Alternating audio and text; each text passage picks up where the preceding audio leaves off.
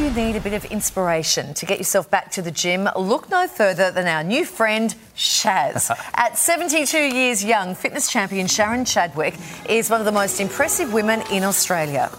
In part thanks to her tough-as-nails trainer, Michelle, who also happens to be her daughter, making this determined duo one of Australia's fittest families. Sharon and Michelle join us now. Hiya, ladies. Good morning. Good morning. Good morning. Sharon, or Shaz, I can call you Shaz. Were you always fit, or was this sort of a passion you developed a little later in life? I was always into fitness, but I had a bit of a setback when I was 18. I was in a very bad car accident, and then when I got to about 35, I joined a netball team. I realised that I could do exercise, then I joined the veterans, and then from there on, off I went. I went and did Olympic Dreams, I did the marathon, I was in the City to Surf, I did Kokoda, and several others that I was in.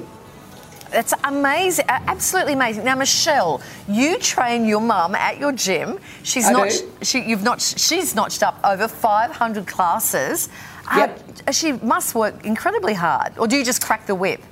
A little bit of both, I'd say. I do crack the whip on her just because she is my mum. I know that she's good for it and I know that she really enjoys it. But yeah, 500 classes is a really decent achievement. Yeah, this is great. And now, Sharon, having your daughter as your trainer, do you feel like she's tougher on you compared to the others, or goes a little lighter on you? Or are you trying to show off to her when you're working out, going, I can do this, I can do it better?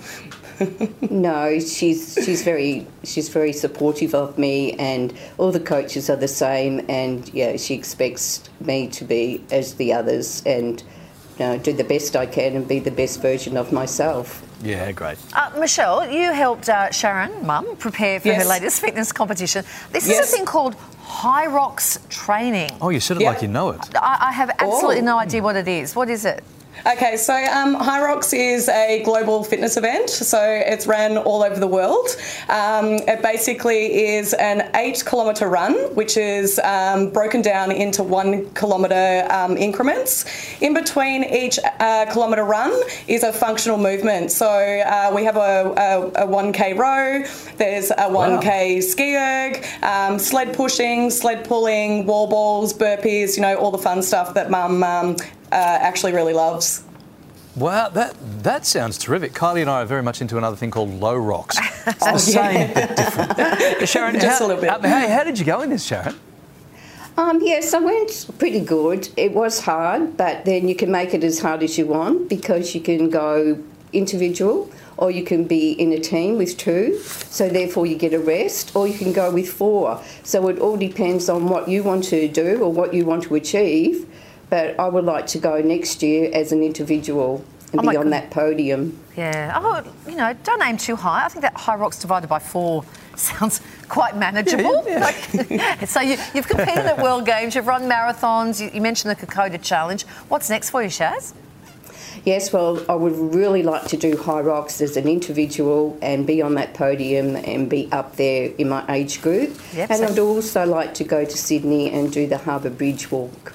Okay. That's a good one. Michelle, are you involved in these projections? Are you working hard for those goals? Yeah, training her hard every day, keeping her on her toes. Absolutely. Oh, terrific. Well, so lovely to talk to you guys. What an inspiration for us. We're going to go and sit on the couch and finish our latte and talk all about this interview. Maybe we'll do a squat. Good stuff. And a mother and daughter that trains together, Stacey. Good job, girls.